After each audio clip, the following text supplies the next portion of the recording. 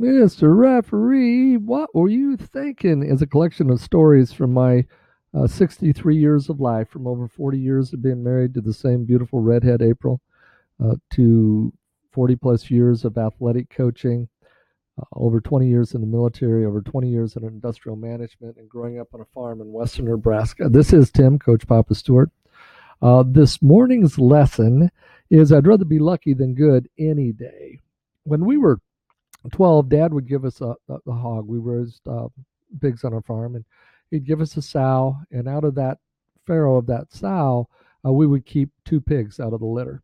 And those two pigs we would raise up, and then we would continue from that point on keeping two pigs out of litter. We would sell those pigs, buy our own feed. It was just teaching us to be a farmer, pay for the veterinary bills and all that type of stuff.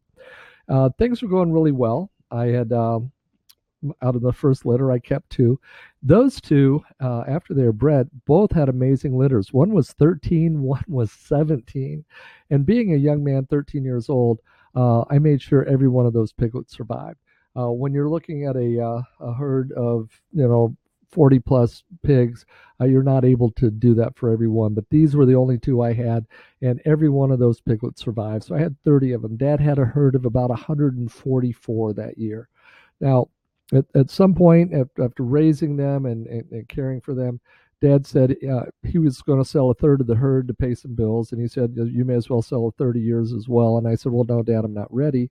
He said, now you need to listen to me. If you're learning about business, you need to follow, my example. And I said, Dad, I'm not ready. And it became kind of a little argument. A few weeks later, he sold the second third of his herd. And he said, you should, take some years down. I said, no, Dad, I'm not ready. I still have plenty of feed and I had plenty of things going on. At that period in time, hogs were going for $18 a hundredweight, or roughly 18 cents a pound. And he would say, you've got to sell them. You don't know if this price is going to hold, because that had been a pretty good price over what they were selling at. At the end of the month, he took the rest of his herd down, and he got really angry with me when I didn't want to sell any of mine. So I'm still sitting on these 30 pigs.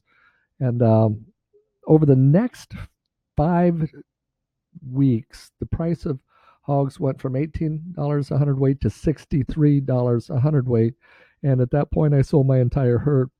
And I made more money on my herd of 30 than he made on his entire herd of 144.